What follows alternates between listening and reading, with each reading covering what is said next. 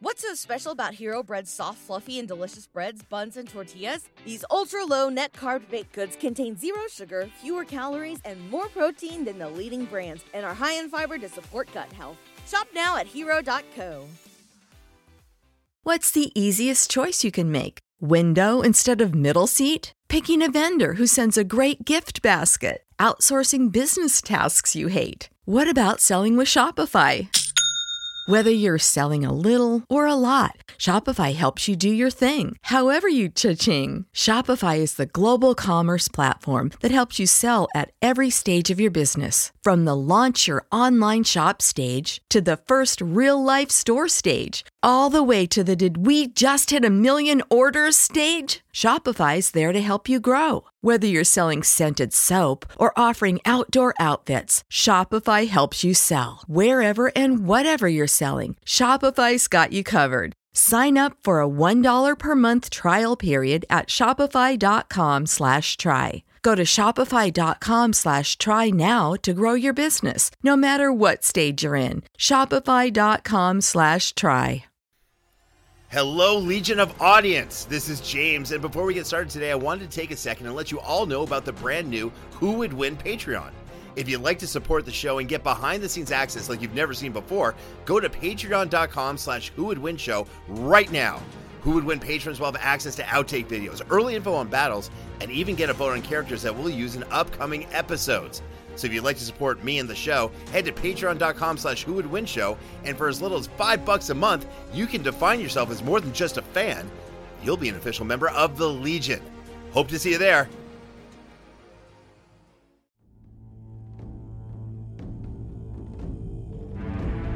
The city is deserted. The only ones left are the dead and the damned. Joel and Ellie check their backpacks to make sure they have all the supplies that they can carry. Looking out into the street, they see a tumbleweed cross through. On the other side of that tumbleweed, Katniss Everdeen and Peeta check themselves for preparedness. They don't know who else might be out there, but they know there is someone somewhere who would do them harm. A chance encounter? Maybe. But both sides have been prepping for this exact moment in time. It's Apocalypse versus Dystopia.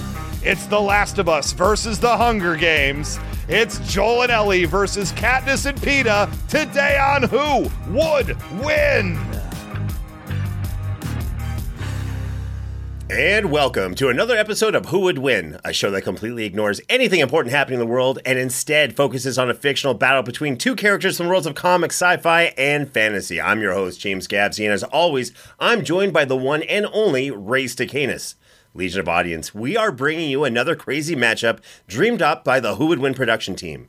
In one corner, you have The Last of Us' characters of Joel and Ellie brought to live action from the epic game by HBO versus the ultimate team of badasses from the Hunger Games series, Katniss Everdeen and Peeta Mellark, of course. As usual, I did the patented Who Would Win Google test just to see how many times this matchup has been discussed, and unbelievably, as far as I can tell, this matchup has been mentioned once. Only once. Just once. At least only once that I could find. Wow. Just once. And I did a big search. You know what I do. And even then, it was only mentioned super briefly in passing, which means it's time for this battle to get the Who Would Win treatment. Ray, what are your thoughts on today's battle? I'm repping a video game character, James, and I'm repping a video game character that has been launched, thrust into the public eye. Joel and Ellie from The Last of Us Part 1 and Part 2. Two of the most epic, important video games of our time. Two of the best video game narratives and character sets that we've ever seen adapted for the PlayStation. That's cool. And Katniss and Peeta, look, people have been asking for Katniss Everdeen to be on the show from the Hunger Games for a very, very long time. Those movies are kind of good. I've only seen the first one, but they're kind of good, that first one that I saw, and I was into it. It was playing all the time, like, on TNT, and that's great. So I think that this is a chance to merge and mix two universes that are similar but very different, and bring together two sets of characters who would have a bad time if they ever ran into each other. This is definitely an interesting matchup, but, you know, I was thinking about how both of these worlds that are involved in today's episode have survival type, somewhat post-apocalyptic, scenarios to various degrees. So that got me thinking, let's say, I don't know, you and I found ourselves suddenly in a zombie-infested post-apocalyptic world. How would you and I survive? Would we work together? Would no. we split apart, form our own separate factions? What's going to happen with James and Ray somehow in a post-apocalyptic zombie world? I found the best way to survive, and I've said this before, but the best way to survive a post-apocalyptic world is to become an NPC. So I would take myself to like a Home Depot or a grocery store type environment, and I would barricade it, load down with, weapons, and then I'd be the guy that you have to like get the gas canister from. And that would be you, James. You'd have a team of ragtag survivors. You would need my help to get the gas tank to take the boat across the Mississippi or whatever the heck's going on here. And I'm like, well, you want that? You got to bring me some frozen pizza. And I don't even need frozen pizza. I just want to see you do something for me. That's how I'd survive. Okay, so that's completely wrong. You wouldn't survive. Here's what would happen. I think you'd actually do okay for like a week, maybe 2 weeks. I'm heading to my nearest Costco. I'm breaking in. I'm going to be a natural leader type. I'm bringing a whole group with me. We're taking over a Costco because everyone realized with me in charge, everyone's going to do much better. We close it off, and then we'll start with some trade kind of stuff. You'll show up eventually. You'll be like, hey, can I please have some pizza for me? Because all of a sudden your accent changes to the Deep South as it normally does. It does. And I'll say, no, you got to now prove yourself worthy to get into my new empire, which is what the Costco empire would be. I'd create a network. I'm just saying I would take over Costco. Your power dynamic is completely off in this scenario, and I'm angry at you for it. Leadership skills versus loud yelling in a zombie apocalypse. We'll see what happens. Yeah, which one do you think gets people after you better, James? What do they do to the actual leaders like Rick Grimes in the zombie apocalypse? He has bad day after bad day. Yeah, but he doesn't go to a Costco, Ray. Like, he's like, well, that was his first we got to mistake. find Carl and go after some food. And no, stay put in a Costco and let people come to you. This is leadership talk. I'm from Canada, Ray. Every day is a zombie apocalypse. One question that I've always had about The Walking Dead is, if they were a book, would Norman read us? Luckily, we have a great judge today who can help us out with our battle. Making their first appearance on the Who Would Win show. This is someone I'm so excited to have here. It's a Turbo Team guy from I Think You Should Leave on Netflix. It's the clerk from Sharknado. What an icon. It's Haystacks Calhoun from The Young Rock. It's the one and only Steve Molden. Steve, welcome to Who Would Win. Hello, thank you so very much for having me. It's great to be here. Steve, listen, we talked a little bit before the show. You're doing a lot of great stuff, but just tell the legion of audience, our fan base, what you've been up to. Wow, what have I been up to? All right, so, I got to film that episode of Young Rock, and that took about 5 weeks of going to Australia, and that was pretty outstanding. And then I got to do some training. I got to train one day in the gym. Not in the gym, in the ring, and I got to put this forearm right here over and over again into the back of none other than Chavo Guerrero Jr., and that was pretty exciting. Then, we filmed for the next 2 days. I had one more day off in Australia. They sent me back to America, and since then I've been doing a whole lot of auditioning.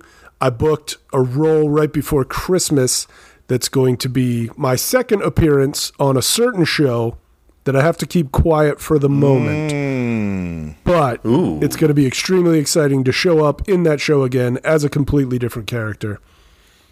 And what else have I been up to? Yeah, just day jobbing and auditioning like crazy and just, looking for that next thing, man. And listening to Who Would Win. I love it. Well, you also said that you were a fan of the Who Would Win show, which I love. And, we're a big fan of yours. So the synergy here is just insane. Now, let's kind of ask you that super important question. You heard about what we were talking about before we introduced you. Let's say you find yourself in the same post-apocalyptic world that Ray and I were talking about. What are you going to do to survive? Man, it's tricky. So like when I was in my, late teens and 20s and stuff, especially right there before the year 2000, I was taking this question very seriously. But now that I'm up here, I'm above 39, so to speak. I've got 2 back injuries that are just there all the time. Got to work through those. But I am 6'5". So as great as the Costco idea is, or even the Walmart idea or the Target idea, what have you, after being on the internet all these years, I know a lot of people have that exact same idea. So your chances of getting to Costco first are kind of slim. Your chances of getting there and not having somebody come right up behind you and try to get there are also kind of slim. I think what I would do is do my best to lay low in my crib for a little while and then start venturing out before things got desperate. And if I met any teams, such as a James team or a Ray team or a Rick Grimes team, I'd do my best to be like, hey, I think I'm fairly funny. I'm 6'5". Who can't use a 6'5" in their zombie apocalypse team, right? I got a good reach. I got an endless swing. Give me a melee weapon. Give me a sharpened shovel. And let me just join up with you crazy marauders. And hopefully you don't do anything that makes me feel the need to stab you in the back one day. I mean, this is quite logical, but, the thought just crossed my mind between you, Ray's a big guy, I'm a big guy as well. Yeah. All three of us would actually make for fantastic zombies. That's true. We'd be some big, scary zombies filling up doorways as we came, what's the word, sauntering through? No, staggering through. Do you hear that, The Last of Us TV show? Get us on the show as zombies. I think the world needs it. My answer is yes in advance. Too. I'd make a great clicker. There's got to be like, there's got to be at least 36 spin-offs of The Walking Dead by now. So yeah, we got ample opportunity. All right, listen, we have an amazing judge on the show. We've got a crazy matchup. We've got excitement. We got everything we need. So let's get this party started. Ray, please do us the honors and announce today's battle. Representing The Last of Us, the duo that might not love to party, but do know a fun guy when they see one, Joel and Ellie. And representing the Hunger Games, the duo who go to McDonald's in France and order a battle royale with cheese, Katniss and Peeta. Love it. All right. Now, before we go any further, let's go over the official rules of a Who Would Win match. Rule number 1, each debater will make 3 points. Rule number 2, the Who Would Win match is a random encounter in a neutral location with no prior knowledge of the opponent or time to prepare for the fight. Rule number 3, the debater must stay within the confines of the character's personality, and the exact version of that character has to be specifically stated. Ray, you've hinted to this, but what version of Joel and Ellie are you using for today's battle? I would be flatly insane to try to use the Joel and Ellie as seen through 2 episodes of the HBO series The Last of Us, so I'm instead going to go with the full 2 video games of The Last of Us gaming. You've done crazy stuff before, but I think that's the right call. Listen, I think the book versions of The Hunger Games and these characters are pretty insane, but I'm definitely going to stick with the film versions. I think they match up really well with what I know anyway, of the video game characters that they're facing. All right, rule number 4. Debaters may only use examples of skills, powers, or weapons that are a long-established part of the character's continuity. Feats from non-canon crossovers are allowed, but will be given less weight. Rule number 5, the winner of the debate is whoever the judge decides is the best case for defeating their opponent by death, submission, or battlefield removal, and where no attack or threat can be made for at least 2 minutes, and where no outside interference is allowed. And finally, rule number 6, the judge is the final arbiter and can disallow or veto any point they feel violates these rules or established logic. And before we get started, don't forget to visit the official Who Would Win store to get your very own Who Would Win merchandise and accessories. Go to whowouldwinstore.com, that's whowouldwinstore.com now to get your hands on some fantastic Who Would Win merch.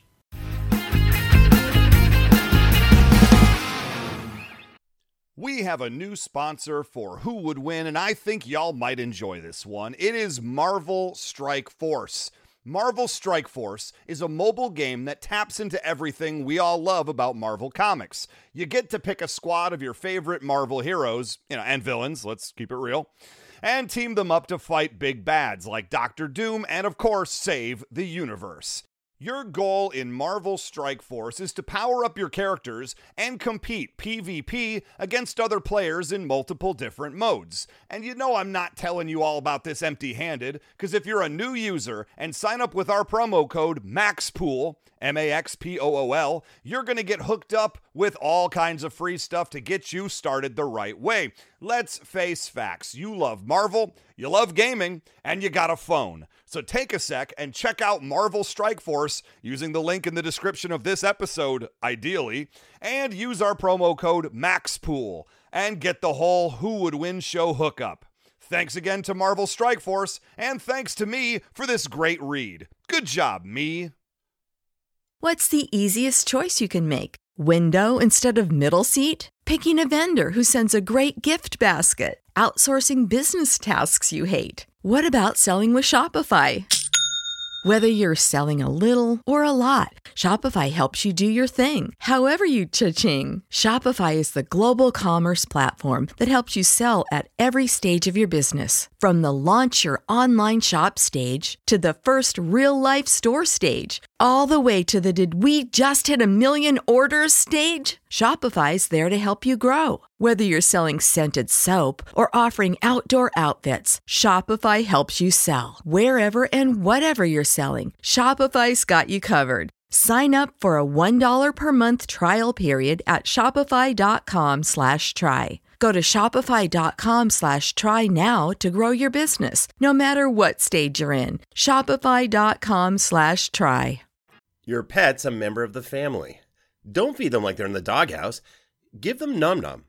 Nom Nom's nutrient-packed recipes are meticulously crafted by their board-certified veterinary nutritionists with quality, flavor, and texture in mind. NomNomNow.com is where you want to go to learn more.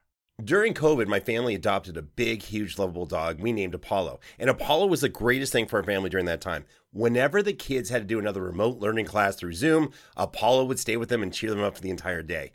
And just like you, my dog is a member of the family, and that's why I love treating him with his own special meal plan from Nom Nom, which is the best dog food ever. And what's even better is that Apollo loves the taste of Nom Nom. He's never been happier. He's never had more energy. And according to the vet, he's never been healthier.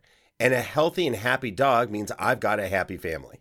Go right now for 50% off your no-risk 2-week trial at trynom.com/www. Spelled trynom.com/www for 50% off. trynom.com/www.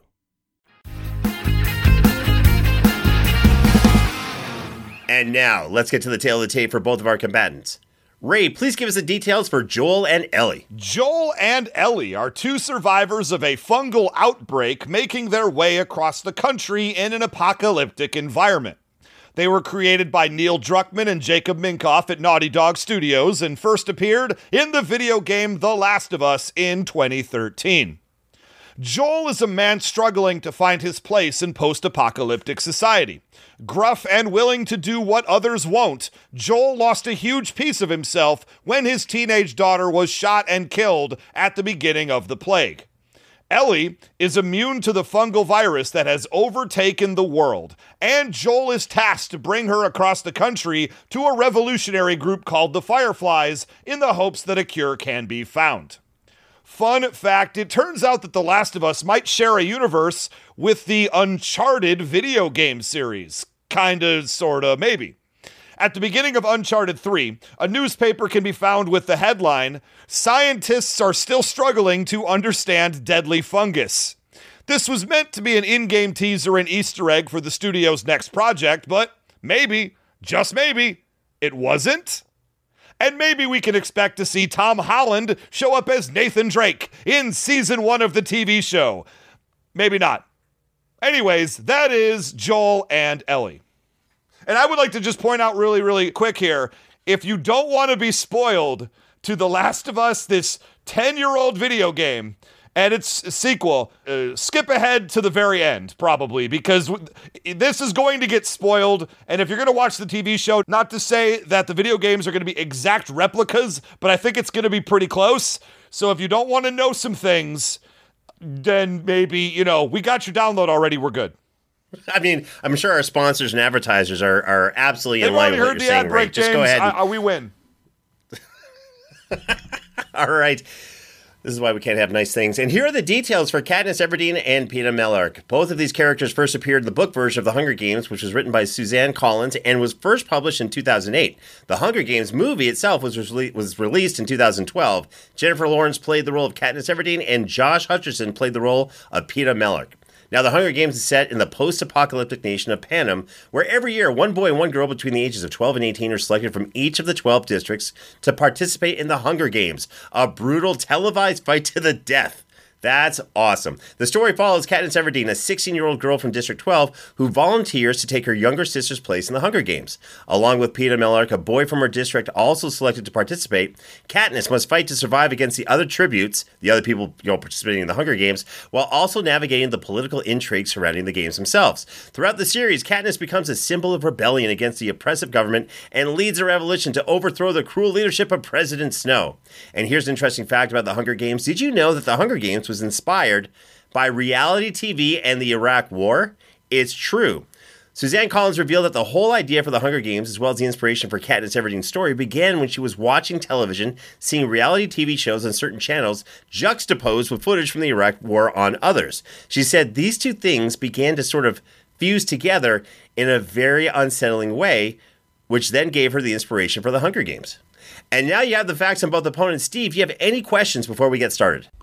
My only question, if it's even available information, do we have heights on these four characters? Let's see here. That's a great question. Joel is, I would say, like a slightly above average height for sure. Ellie is probably a little smaller, but she's strong. Okay. All right.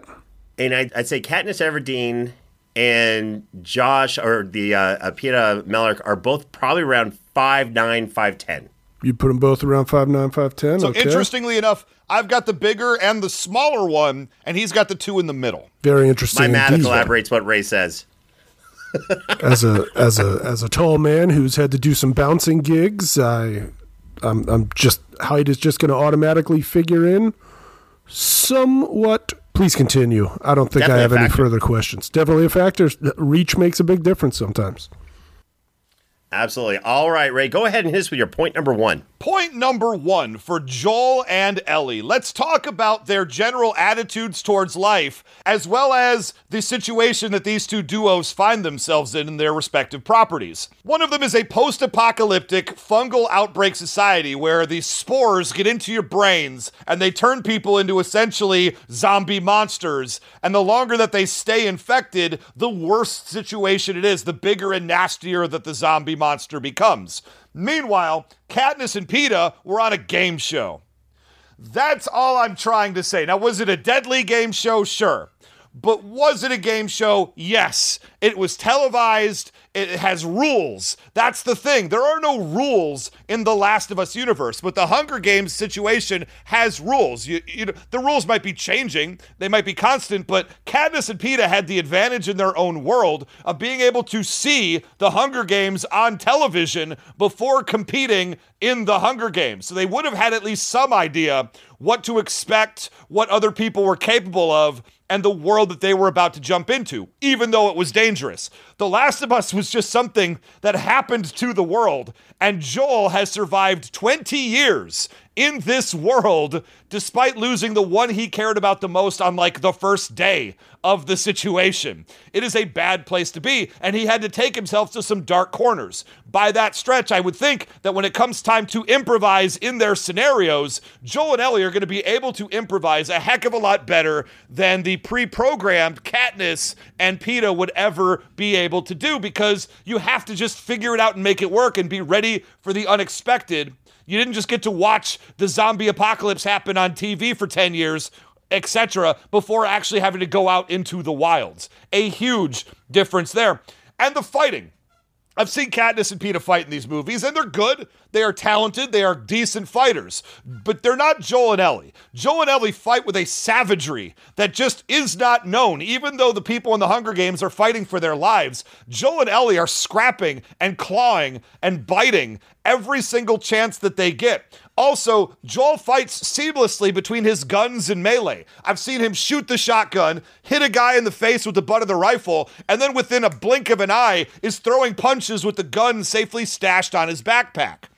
Both Joel and Ellie wear backpacks which are stashed with gear that they know like the back of their hands to immediately grab and pull anything for any situation that they need to. I've seen Ellie react by dropping like a tripwire bomb when she was surprised by somebody just as an instinctual reaction. And that's going to serve them very, very well. And they use the environment well. I've seen Joel use broken glass to slam somebody's face down on, or neck, or it's gross. I've seen him use the edges of desks to just smash people's heads on. And they also use a lot of cover. It's a big cover shooter type of game, which means that they can absolutely hide when they need to and then pop out and take the shots where they have to. And the last thing I want to talk about right here is the weapons of these two characters, because Joel and Ellie use shivs, all different types of guns, from shotguns, sniper rifles, pistols. Ellie's extremely good with a bow and arrow. Might not be as good as Katniss, but she can definitely hold her own. And not to mention that Joel uses pipes and melee weapons that he's upgraded with blades and a flamethrower. This man can set you on fire. At the end of the day, Joel and Ellie are a little bit too fierce, have been in a slightly more dangerous situation, and Katniss and Peeta, despite what they've been through, are not ready for this. And that's my point number one. I mean, again, these are all really great points. And instead of kind of debating what Joel and Ellie can do, let me kind of emphasize some really interesting points about the Hunger Games itself. First of all, the environment in which they're in is changing, right? If the people playing the game think that Katniss is, doing something, she's getting too close to something else, they're shooting fireballs at her. They're doing all this crazy stuff to her. They're sending in mutations. I mean, she's not able to kind of get her bearing on her environment. She doesn't know what's happening because there's something outside controlling everything with her. Look, they also create these mutations and these creatures that are hunters and absolutely deadly who can run super fast, apex predators mutated even further, coming after them at the discretion of the people running the games. That's the kind of danger they've survived and overcome and taken out. And finally, in the Hunger Games, the most dangerous fact is the people. Again, it's the people running the games, right? What's really interesting is Joel and Ellie, if they need to, they can hide. They can find refuge. In the Hunger Games, because they have tracker chips, Katniss and Peeta can't hide. The people running the games always know where they are. Put them in a cave, camouflage, it doesn't matter. The people running the games always know where they are, so they can't hide, really, and they still overcame everything and won. All right, so let me get to my point number one.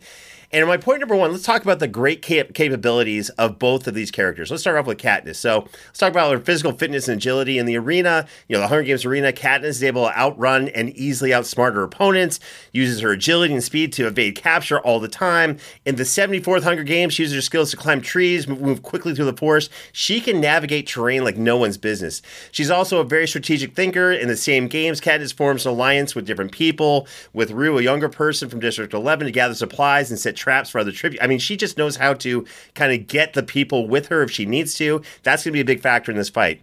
She's an insane marks person. Her accuracy is incredible. Ray, you already said it, but Katniss's archery is right up there. You think of like Hawkeye or something like that. Well, Katniss is not at that level, but she's not horribly far off from it.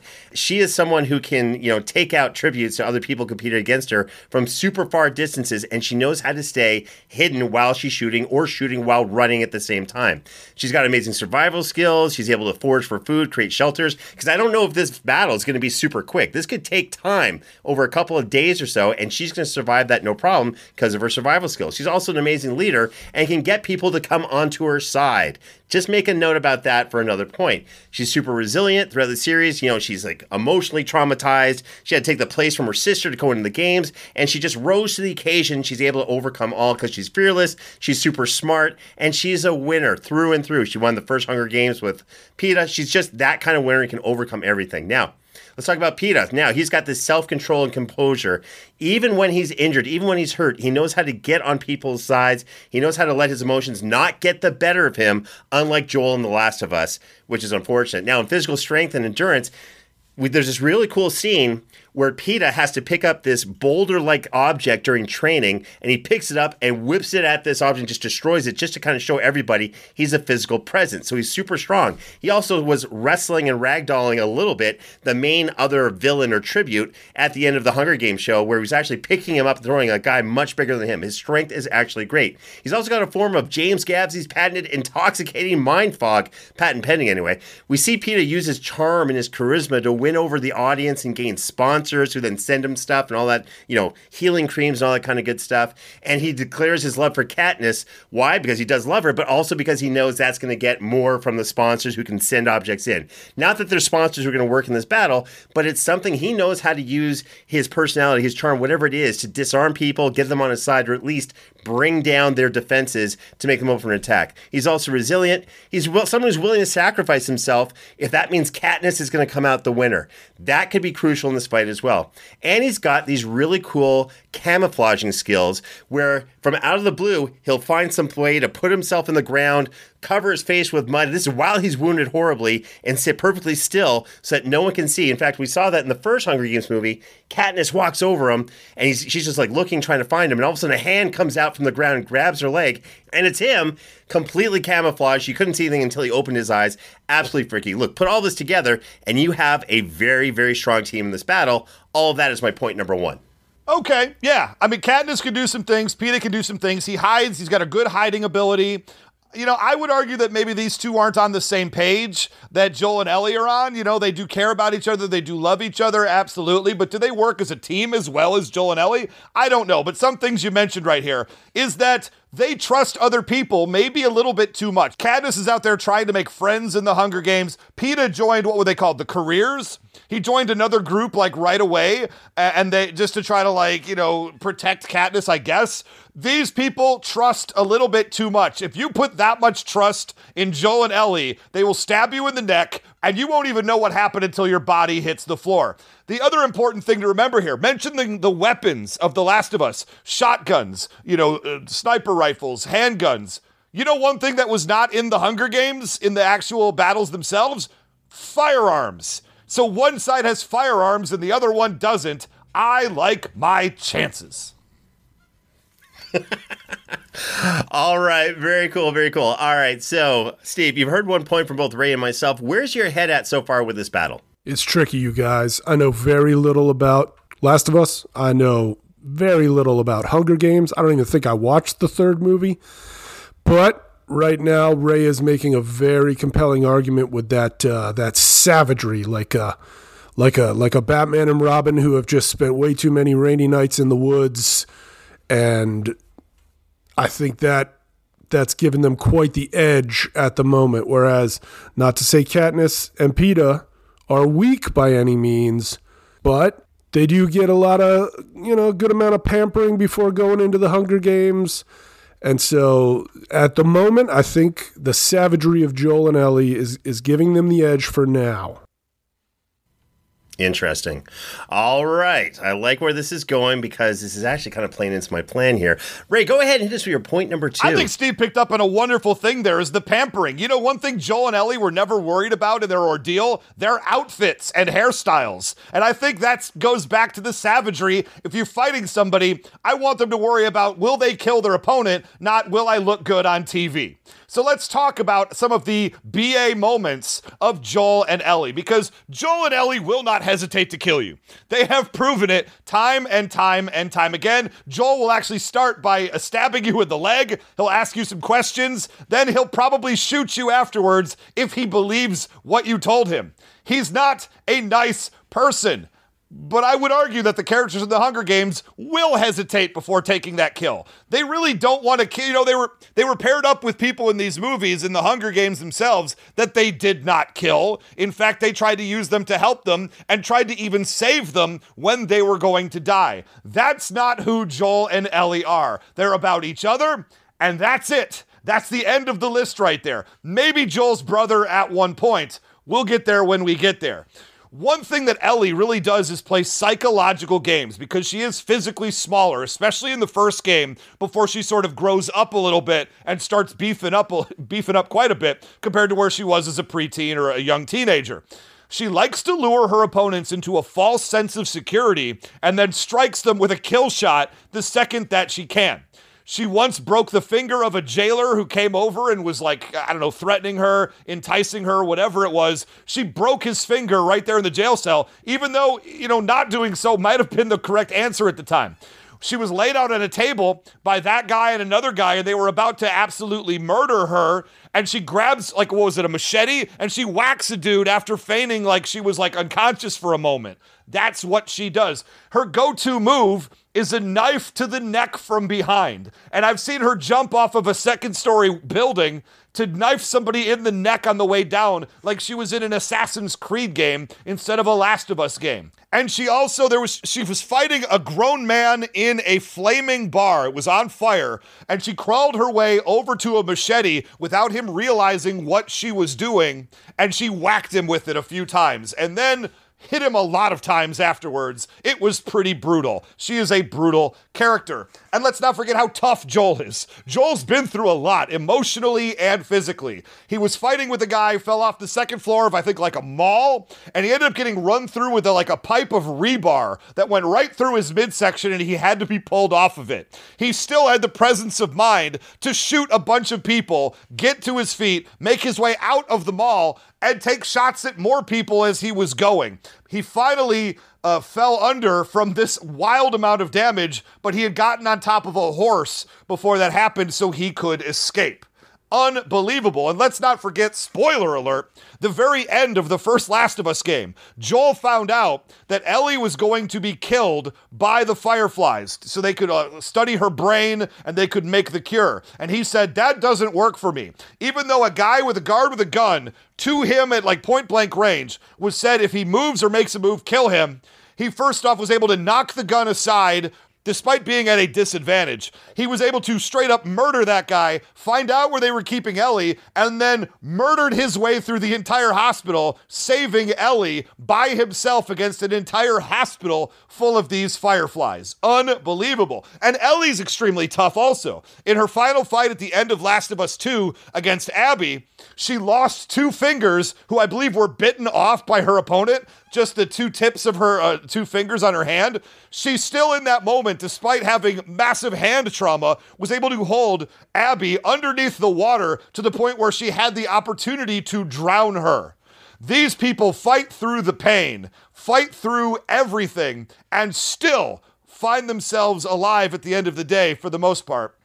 And that's my point number 2. All right. Okay. Again, you're kind of demonstrating the awesomeness of these games. I know I've said I should really get it more into gaming, and I should. And when I can, this will definitely be on that list of games I hopefully will play someday, maybe possibly in the future, maybe. All right. Now, look, here's the deal.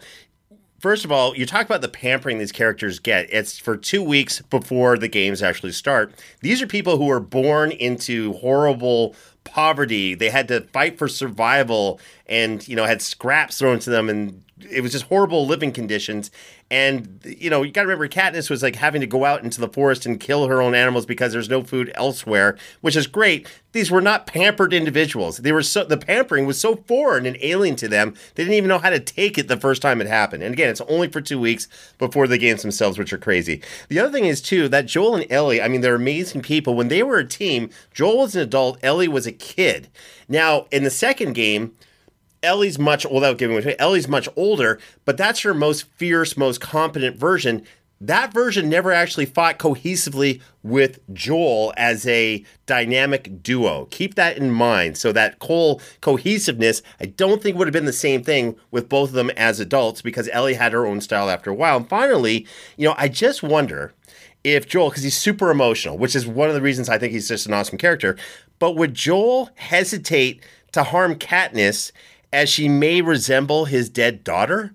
Would he hold back against hurting someone who was not even really an adult, who kind of maybe reminded him of someone who was very near and dear to him who died? I don't know. Again, emotion, seeing someone could be some hesitation. All right. With all that being said, let me get to my point number 2. And in my point number 2, let's talk about the weapons that Katniss and Petra use throughout the film series. Now, Ray did a great job outlining the stuff that Joel and Ellie have, but, Katniss and Petra actually can do some crazy cool stuff with what they've got. So throughout the Hunger Games series, they both use a variety of weapons. They've even got a light armor to defend themselves against, their opponents and fight against them. They've got the bows and arrows, of course. Katniss is really an expert master archer. Her primary weapon is the bow and arrow. And Peeta also uses the bow and arrows as a weapon fairly well, but he's definitely not in the same league as Katniss. Now, they both use knives, and they use them for close combat and as a survival tool. They got these backpacks backpacks that with them that contain supplies such as food, medicine, other items they need to survive. Again, I don't think this is going to be a super quick fight. I think this could take place over 2 days with a really cool survival kind of that First Blood Rambo thing going on. Let's see. They've also got armor. It's light armor, but it's definitely something that can help them survive it. They can use, and they've got Molotov cocktails. Let's see. They've got metal wire, and this is actually really cool. Now you might think metal wire, so what? But during the 74th Hunger Games, Katniss and Peeta used metal wire to make traps and snares to capture other tributes. In other words, metal wire in their hands become a savage weapon and a deadly trap that they can use very, very quickly. They've got spears, they've got smoke bombs, they've got crossbows in the later movies, they've got fire arrows. And in terms of using weapons, Katniss and Petra were able to take out the career, the top trained tributes or other people going against them in the Hunger Games. Let's see, they also killed those mutations I referred to. During the 75th Hunger Games, Katniss and Peeta used their weapons to take out these mutations. These are genetically modified creatures that are sent in the arena to hunt the tributes. It's really, really cool. They look like massive, huge dogs sometimes, other mutations or whatever, and they took them out.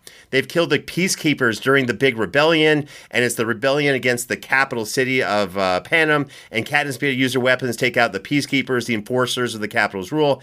Let's see, they kill the capital's leader, President Snow, in the final battle. They actually won. That's the whole thing.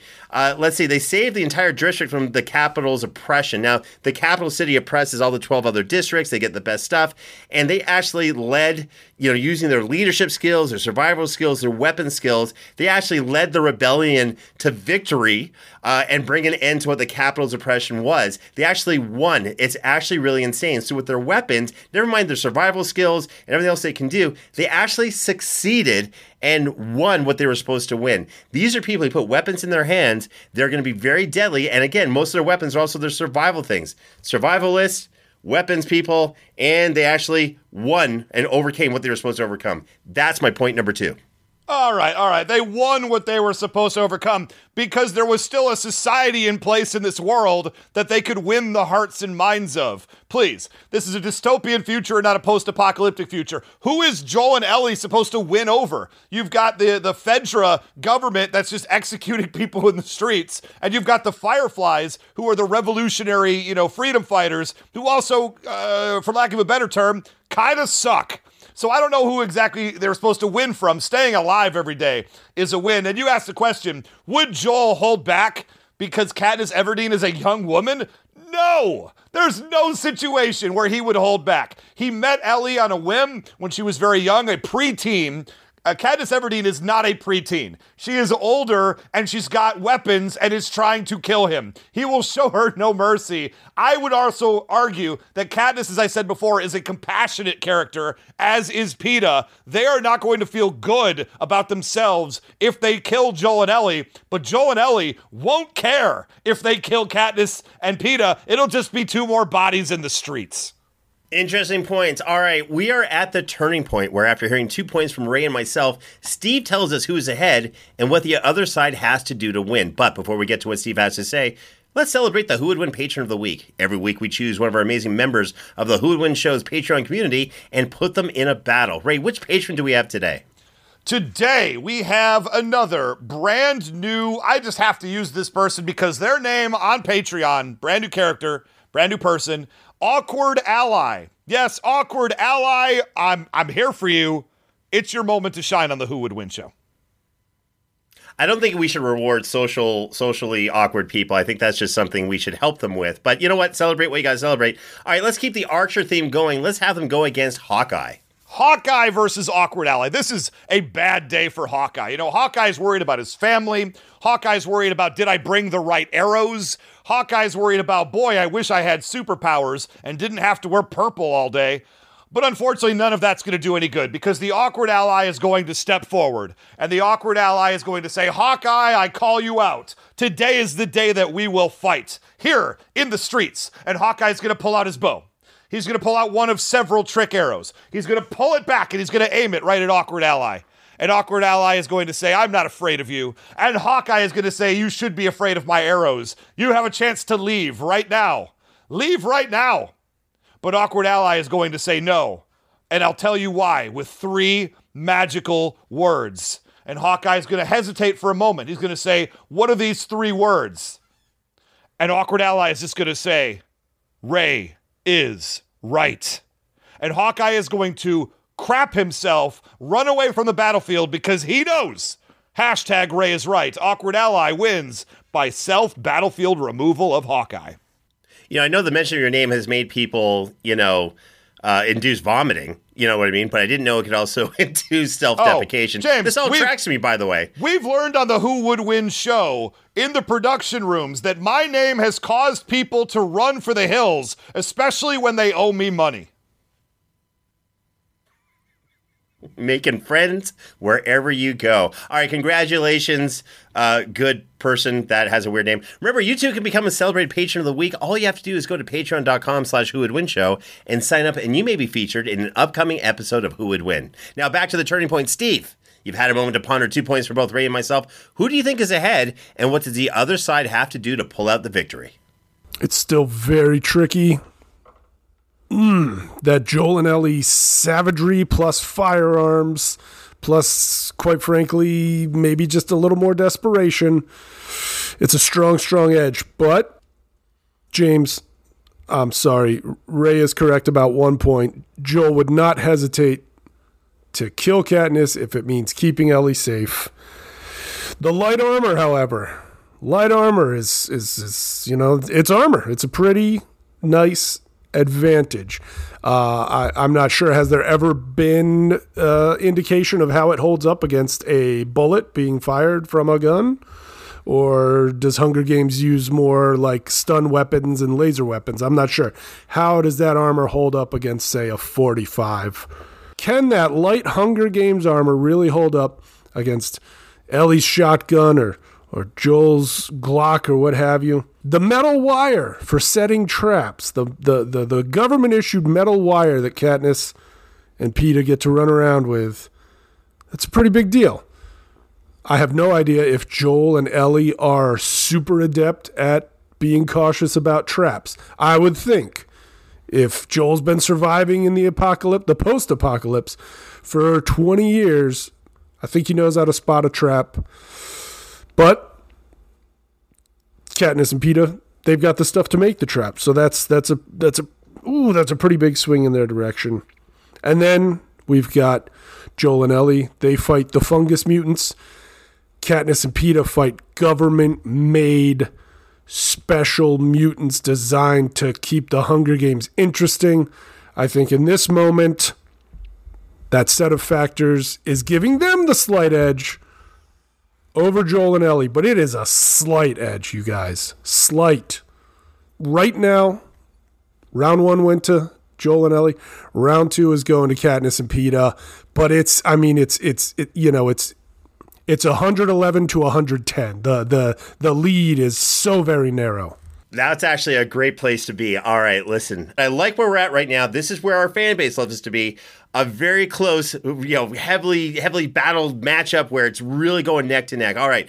With all that being said, Ray, hit us with your point number 3. Point number 3 for Joel and Ellie. Let's just talk about how they are survivors. Starting off with the fact that Ellie is immune to the cordyceps infection that has destroyed the entire world. Survival is literally in her blood. There is moments that you say, will Joel recognize traps? The answer is unequivocally yes. Joel and Ellie were driving through the city. I forget what city it was. Maybe Atlanta? I hope it's Atlanta. And there was a guy who appeared saying, hey, I need help. Oh, you guys got to help me. And Joel said, that guy isn't even hurt. And then Ellie's like, aren't you going to help him? And Joel just tried to run him over. And then like a dozen men with guns just jumped out at them because it was an ambush. And Joel spotted it immediately. Ellie grows up in the games, in the second game especially, to be just like Joel. She starts mirroring his attitudes. She starts doing things the same way that he does things, and she gets herself physically stronger as well. So she was a little, small, preteen girl or teenage girl in the first one, but she is a full-grown adult who knows how to lift weights in the second game, and that is also important. Another thing is mentality. Because Katniss and Peeta, they have killed people before, sure, but they really would prefer not to.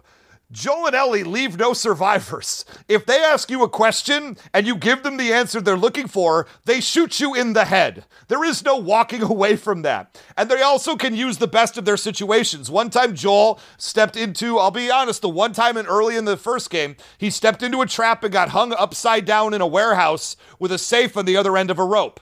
You know, he was looking for his brother. It was an emotionally heightened moment. He didn't know. He knew that there would be traps. He just got stupid in one moment. But he's hanging upside down while Ellie's getting him out of the trap.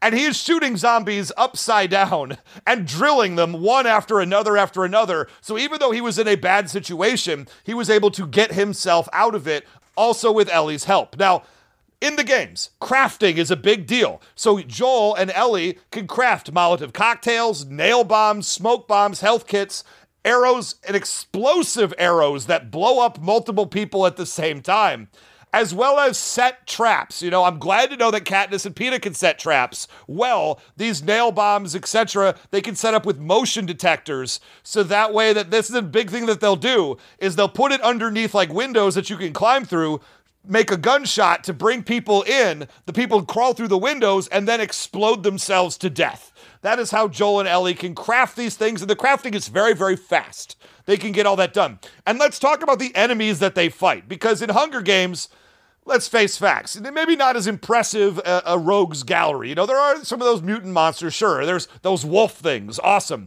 There's tracker jackers, which is like a nest of bees. Okay, and then they fight other teenagers. Not exactly the most impressive people you could fight. Meanwhile, on The Last of Us, you got a whole bunch of infected, not even counting the regular human beings who are also desperate for survival. You've got the runners, who are freshly turned fungal zombies, who have a lot of strength. All they're trying to do is bite you or scratch you, and if they do, that's game over in 2 days for you. And if they last long enough as a runner, they eventually become a clicker, so the fungal thing has covered their entire face, lowering their ability to see, so they use echolocation to find something that doesn't belong and then run at it with their superior strength and murder it. If the clicker gets its hands on you, you are dead, unless somebody else comes to your aid immediately. Not to mention the bloaters, who can take massive amounts of damage and then explode into a pile of spores that can also infect you. It's not a good way to go.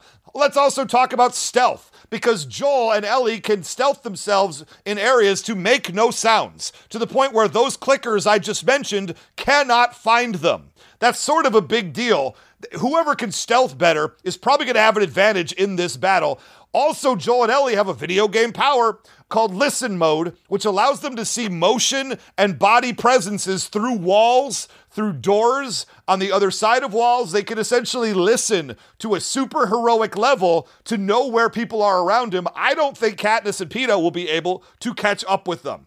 At the end of the day, again, The Hunger Games is a violent game show. The Last of Us, and Last of Us 2 especially, is a revenge quest. Ellie spends the entire time tracking down a character named Abby and murders every single person she's ever loved on the way to find Abby in a final confrontation. These are brutally savage characters, and they don't care how their hair looks on TV. And that's my point number 3.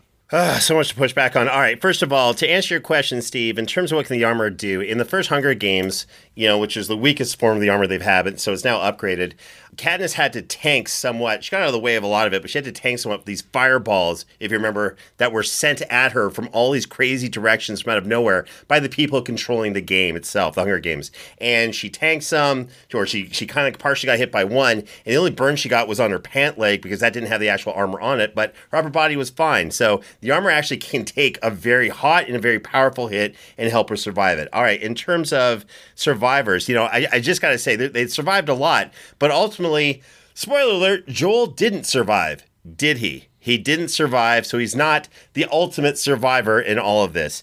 More on that later. I was hoping you wouldn't mention that, James. I know. Well, I have to. Spoiler but, like you said, people already jumped ahead. Yes. All right. Now, Ray just mentioned that Joel actually fell into a trap. And again, setting traps is something that Katniss and Peeta can do very, very well.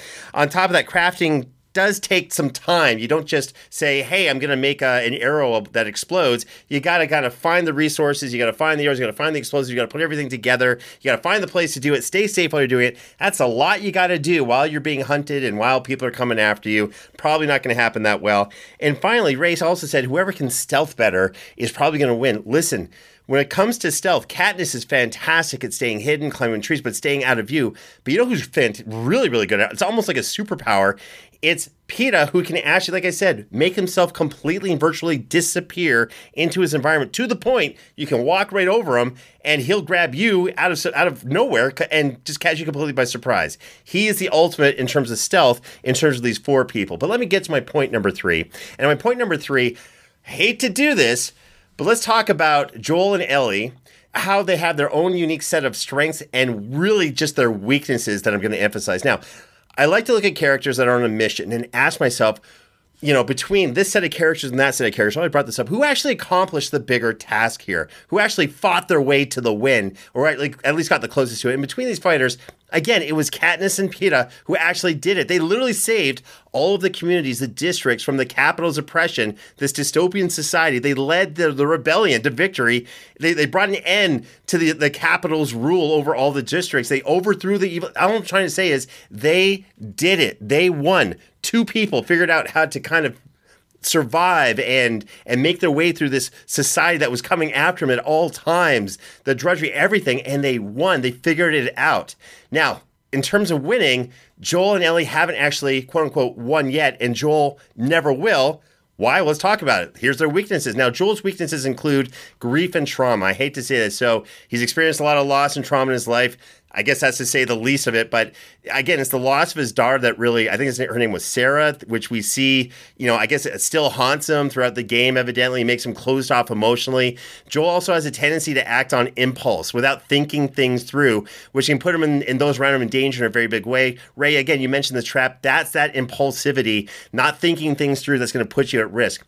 He's also way too preoccupied with getting revenge. We already talked about this. Look, part of what makes him so interesting is that fact that Joel is driven by desire for revenge, and he's absolutely ruthless in trying to get it, which unfortunately, again, clouds his judgment, and you guessed it, put him and those around him in danger over and over again. Now, let's talk about Ellie's weaknesses, which include, at first, youth and inexperience. Sure, she's savage. Sure, she's willing to go there. But, you know, she's a teenage girl who grew up in a post-apocalyptic world, never knew anything else. She's inexperienced in many ways, can be impulsive or reckless as a result. She's also somewhat naive. She's not familiar with the ways of the world, at least when she's younger and teamed up with Joel. She can be easily taken advantage of. And if you are naive, you're more easily deceived by someone who can take advantage of it, something Peeta can usually do with his intoxicating mind fog and his charisma and his way of kind of winning people over. Now, there's that emotional immaturity Ellie has, because she had to grow up way too fast. As a result, she didn't have that opportunity to fully process her feelings and emotions that teenagers need to do, which can also make her, you guessed it, impulsive, and sometimes cause her to lash out and put herself in really bad situations. You can't, in a battle like this, you can't let your emotional content take over, because all of a sudden you're going to be doing something that you shouldn't be doing and put yourself in a vulnerable situation. Now, these weaknesses led to some big defeats for Joel and Ellie, such as, you know, when that little thing, Joel dies. That sucks, but he dies. That's what it is. He dies. The other big weakness is the fact that, I mentioned this too, the best version of these characters have never worked together. That means adult Ellie, in her ultimate Super Saiyan form, if you will, has never fought beside adult Joel and vice versa. Now, Katniss and Petra, on the other hand, they fought together for years. They know how to work off of each other. Joel and Ellie are a team. It's kind of like this. They're a team of individual badass champions, right? But Katniss and Peeta are a champion team. Just keep that in mind for a second. Two sides, or these two great individuals at their peaks, had never actually worked together. At this point, as an adult, Ellie has her own style that Joel's not that familiar with. She's grown, she's different. He's not going to actually know 100% what he's dealing with. Katniss and Peeta, though, they've been through a lot together over years. They are in tune, they're in sync, and they're able to accomplish massive things. And by the way, they don't die. So, look, in the end, after an insanely fierce battle, it's pretty clear a few things are going to happen. Joel's going to die. His emotions are going to get the better of him. He's going to put himself in that bad situation. Ellie will either come to trust Katniss Everdeen and Peeta and most likely join their side and maybe even stop fighting and say, look, we should all come together. I don't know. Or Ellie's going to let that emotional content also put her in those bad situations. Again, I don't see actually Peter getting out of this alive, but he's open to putting himself into that situation where he will sacrifice himself for the greater good, which is for Katniss to be the ultimate victor. We've seen this time and time again in the Hunger Games. Look, that's why Katniss Everdeen and Peeta Mellark win. That's why Joel and Ellie lose. That's my point number 3. No, absolutely. You have lost the script on this one. You think Ellie is naive? What are you talking about? She's telling Joel and everyone else to go bleep themselves basically from moment one that we meet her. She's not naive in any possible way. She uses pretend naivete to get people to trust her so she can stab them in the neck. And you say, oh, they didn't win their world. There's nothing to save in the world of The Last of Us. It's gone. There is no grand empire to overthrow. There is a shallow government, and there's not much else there. Who cares? And when Joel gets found out and he gets murdered, yes, that does happen in the second game. That was done by a character named Abby. Now, when Joel saved Ellie, the doctor who was about to cut out her brain was Abby's father, and Joel murdered him because he was in the wrong place at the wrong time, doing a wrong thing. And Abby has lived her entire life seeking out, searching for Joel, training out of her mind because she wanted to find Joel and kill him. That's a heck of a lot different way to go down than being beat by 2 random children in the streets. If somebody devotes their whole lives to killing you and they do it, that's called success. You know, you can't really blame Joel for getting tricked and jumped by her and then being murdered by like a room of 5 people. That's just something that can happen. And let's just talk about for a moment what's actually going to happen, because listen mode is important here. Peeta is going to try to hide somewhere, and he's very, very good at it, but he does have to breathe.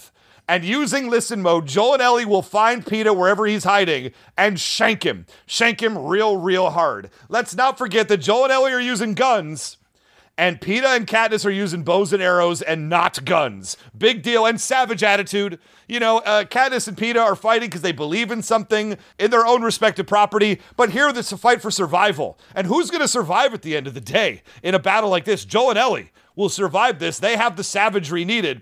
And Katniss is a little bit too trusting. I said before, Ellie has pretend naivete at times to get people to underestimate her, and that's exactly what Katniss would do after they've already killed Peeta.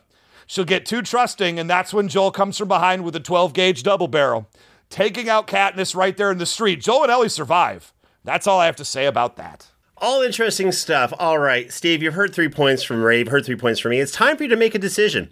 Take us through your process, tell us the story, if you will, and reveal who you think wins this battle between Joel and Ellie and the team of Katniss Everdeen and Peeta Mellark. Well, I know I'm not allowed to declare a tie. No! I'm not allowed to declare a tie. I think what would really, really real deal happen would be, you know, a long drawn-out exchange. I think Joel would kill Peeta, Katniss would kill Joel. But I'm not allowed to declare a tie.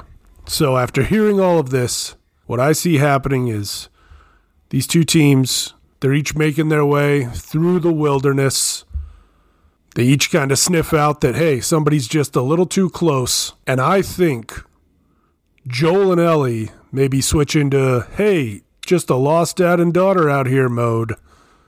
And without having to set any sort of trap, set an emotional trap for Katniss and Peeta. And we can all work together and save this whole place kind of attitude. And I think they let them in. They let them get a little bit close. And as soon as Joel sees something he doesn't like, he takes out Katniss, and then they both take out Peeta. And I think that's why the team from The Last of Us would win. I love to hear it. I think that's the only correct decision here. I think Katniss and Peeta are just a little too compassionate, and when it comes to a pair like Joel and Ellie, I think that will be their downfall. Steve, I got to tell you, I respect your decision. However, you're wrong. Let me explain why. What's happening here? What's happening here is like you have this team of 2 ultimate badasses. It's kind of like Hulk Hogan and the Ultimate Warrior. Right? And they're getting along at this point. And they're both insanely powerful, but they're not truly in sync. One's kind of modeled after the other in terms of being powered up, what have you. All right. And the other side are like the British Bulldogs. not as big, not as powerful, but so in tune with each other that they know how to kind of play off their weaknesses, their strengths, double team the one person they need to, throw the other person over the, through the ropes, take him out, distract the referee, and get the win or however, and then bring their bulldog in the ring and celebrate with the crowd. I think you missed that part where I said there's a team made up of 2 champions facing a championship team. I mean, that's all I got to say about that. But with that being said, I do love how you brought it all together. I heard it. I think it is a very good point. But I think that savagery versus the compassion, unfortunately, we've seen in this world many, many times. Sadly, that savagery wins the day a lot. And I'm reminded of a scene from The Last of Us where Joel is pinned down by a guy with a shotgun after clearing a building full of his friends. And Joel is just stuck there. The guy's got a shotgun. Joel can't really move anywhere. So Ellie, without them really even having to communicate it, goes off to the side, pulls out a flank, while Joel keeps the guy's attention, gets a few more shots into the little thing that Joel is hiding behind to keep his attention, and then Ellie drills him from the side, taking him out. That's teamwork without speaking, and that's the kind of teamwork we're talking about. That's championship teamwork. First of all, the Bulldogs mascot was Matilda, I believe. Oh, Matilda. The Bulldog was named Matilda. Big fan. Secondly, Ray, I think what threw me too, and I'm not saying you're wrong, is which version of Ellie were you using for this battle? Was it from the second game, the first game? You kind of went between 2 versions, a little bit of a tomfoolery moment, but I actually admire that you did that. All right, Steve, listen, you were fantastic. You were an amazing judge, fantastic actor. Haystacks Calhoun. This was hard. Darn it. And I got to tell you, again, I love it when a judge comes on, just to pull back the curtain a little bit, I love it when a judge comes on, doesn't give me the win, but really kind of puts a lot of thought and emphasis into it. So at the very least, I absolutely respect the decision the judge made, as wrong as it is. I already said why. With all of that being said, please come back onto the show. You were fantastic. Thanks. I just got to be me. And I appreciate that. In the meantime, please tell our fan base, the Legion of Audience, where they can find you online. All right, you can find me on Instagram and Twitter and TikTok, though I barely use Twitter and TikTok. All 3, I'm Big Steve Moulton, Moulton, Big Steve Moulton on the 3 big social medias. Feel free to send me an ad on Facebook if you want to try. I mean, I keep my page there private. It's worth a shot. And, of course, keep an eye out for me on Young Rock on Peacock. I Think You Should Leave on Netflix. Sharknado, I believe, is still available on Amazon. And if you have Paramount Plus, take a look at a movie called All About the Money, starring Eddie Griffin and Casper Van Dien and a whole lot of other people. I have a funny little scene in the first 10 minutes. It's funny stuff. I think that's all my plugs for right now. Those are good plugs. Thanks. All right, that was awesome. All right, Ray Stakenas, congratulations on 3 in a row. You're starting off season 5 insanely strong. Tell the fan base where they can find you online. Look, I deserve 3 in a row. I deserve 50 in a row. Quite honestly, I'm better at this than you, James. I proved it last season, and I proved it once again today. You're up against the ropes, which is maybe the most dangerous version of James, because I know you've got some malarkey coming. Steve, thank you so much for being on the show. It's my first ever win from Haystacks Calhoun because he would not wrestle me, probably because, he was dead. You can find me on Twitter. It always makes the show. Yeah, all I'm going to say, Steve, listen, the pleasure, thank you for saying the kind words, but the pleasure is really all ours. Again, when a judge takes that seriously, puts that much thought into it, it turns into a classic episode of Who Would Win, which is now what this is. Ray, tell our listeners where they can find you online. Are you both done patting each other on the back? This is my segment. How dare you? Hashtag Ray is right. Hashtag Ray is being robbed of attention in his moment. You can find me on Twitter at Almighty Ray. Get ready for Victory Friday. It's the best day of the week. Hashtag Victory Friday. I have nothing more to say. You two chuckleheads enjoy each other's company. I'm going to be in the winner's circle. Steve, this is how he treats his friends, by the way. Sorry, his friend. That's you. That was priceless. That's how he treats you. He won the day, and he still got mad at me. That was great. Yeah. That's what I'm trying to say. It's like no matter what, I win on this show. It's fantastic. All right, listen, you can find me on Twitter, Instagram, and Facebook by typing in @JamesGadsby. Remember to join the official Who Would Win Facebook group to make a suggestion for a matchup for the show and to be part of our growing community. You can also find us on Instagram and TikTok @Who Would Win Show. Don't forget to subscribe to us on Apple Podcasts, Spotify, and wherever else you go for your podcasts. On behalf of myself, Ray Stacanis, and the rest of the amazing Who Would Win production team, thank you once again for checking out another episode of Who Would Win. We'll see you next time.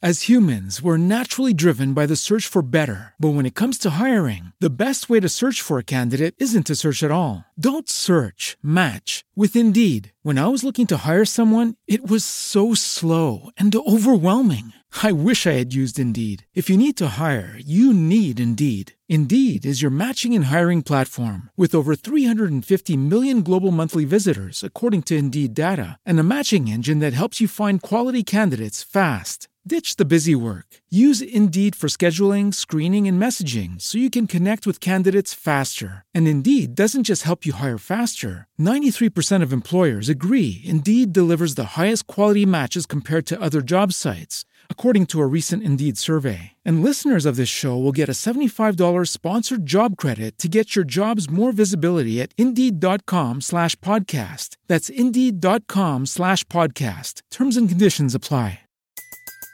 Everybody in your crew identifies as either Big Mac Burger, McNuggets, or McCrispy Sandwich. But you're the Filet-O-Fish Sandwich all day. That crispy fish, that savory tartar sauce, that melty cheese, that pillowy bun. Yeah, you get it. Every time. And if you love the Filet-O-Fish, right now you can catch two of the classics you love for just $6. Limited time only. Price and participation may vary. Cannot be combined with any other offer. Single item at regular price. Ba-da-ba-ba-ba. Sup everyone, Brian here, host of the TV and Movie Trivia Podcast. It's a trivia-style podcast focusing on TV and movies. Listen in for questions like, what's the name of Michael Scott's screenplay? What do you say to view the Marauders map? What are Tony Stark's last words to Thanos in Avengers Endgame? And where does Ron Burgundy say he is when he calls the news station sobbing from a phone booth? I've covered The Office, Harry Potter, Marvel, Will Ferrell movies, Lord of the Rings, and more, with even more on the way. So play along to the TV and Movie Trivia Podcast anywhere you get podcasts, and stay tuned for more trivia. Hey gang, I hope you enjoyed this episode and loved listening to the show as much as we enjoyed making it. Quick reminder that you can support us by going to patreon.com/whowouldwinshow right now. Okay, gotta prepare for next week's episode. Hope the rest of your day is full of wins.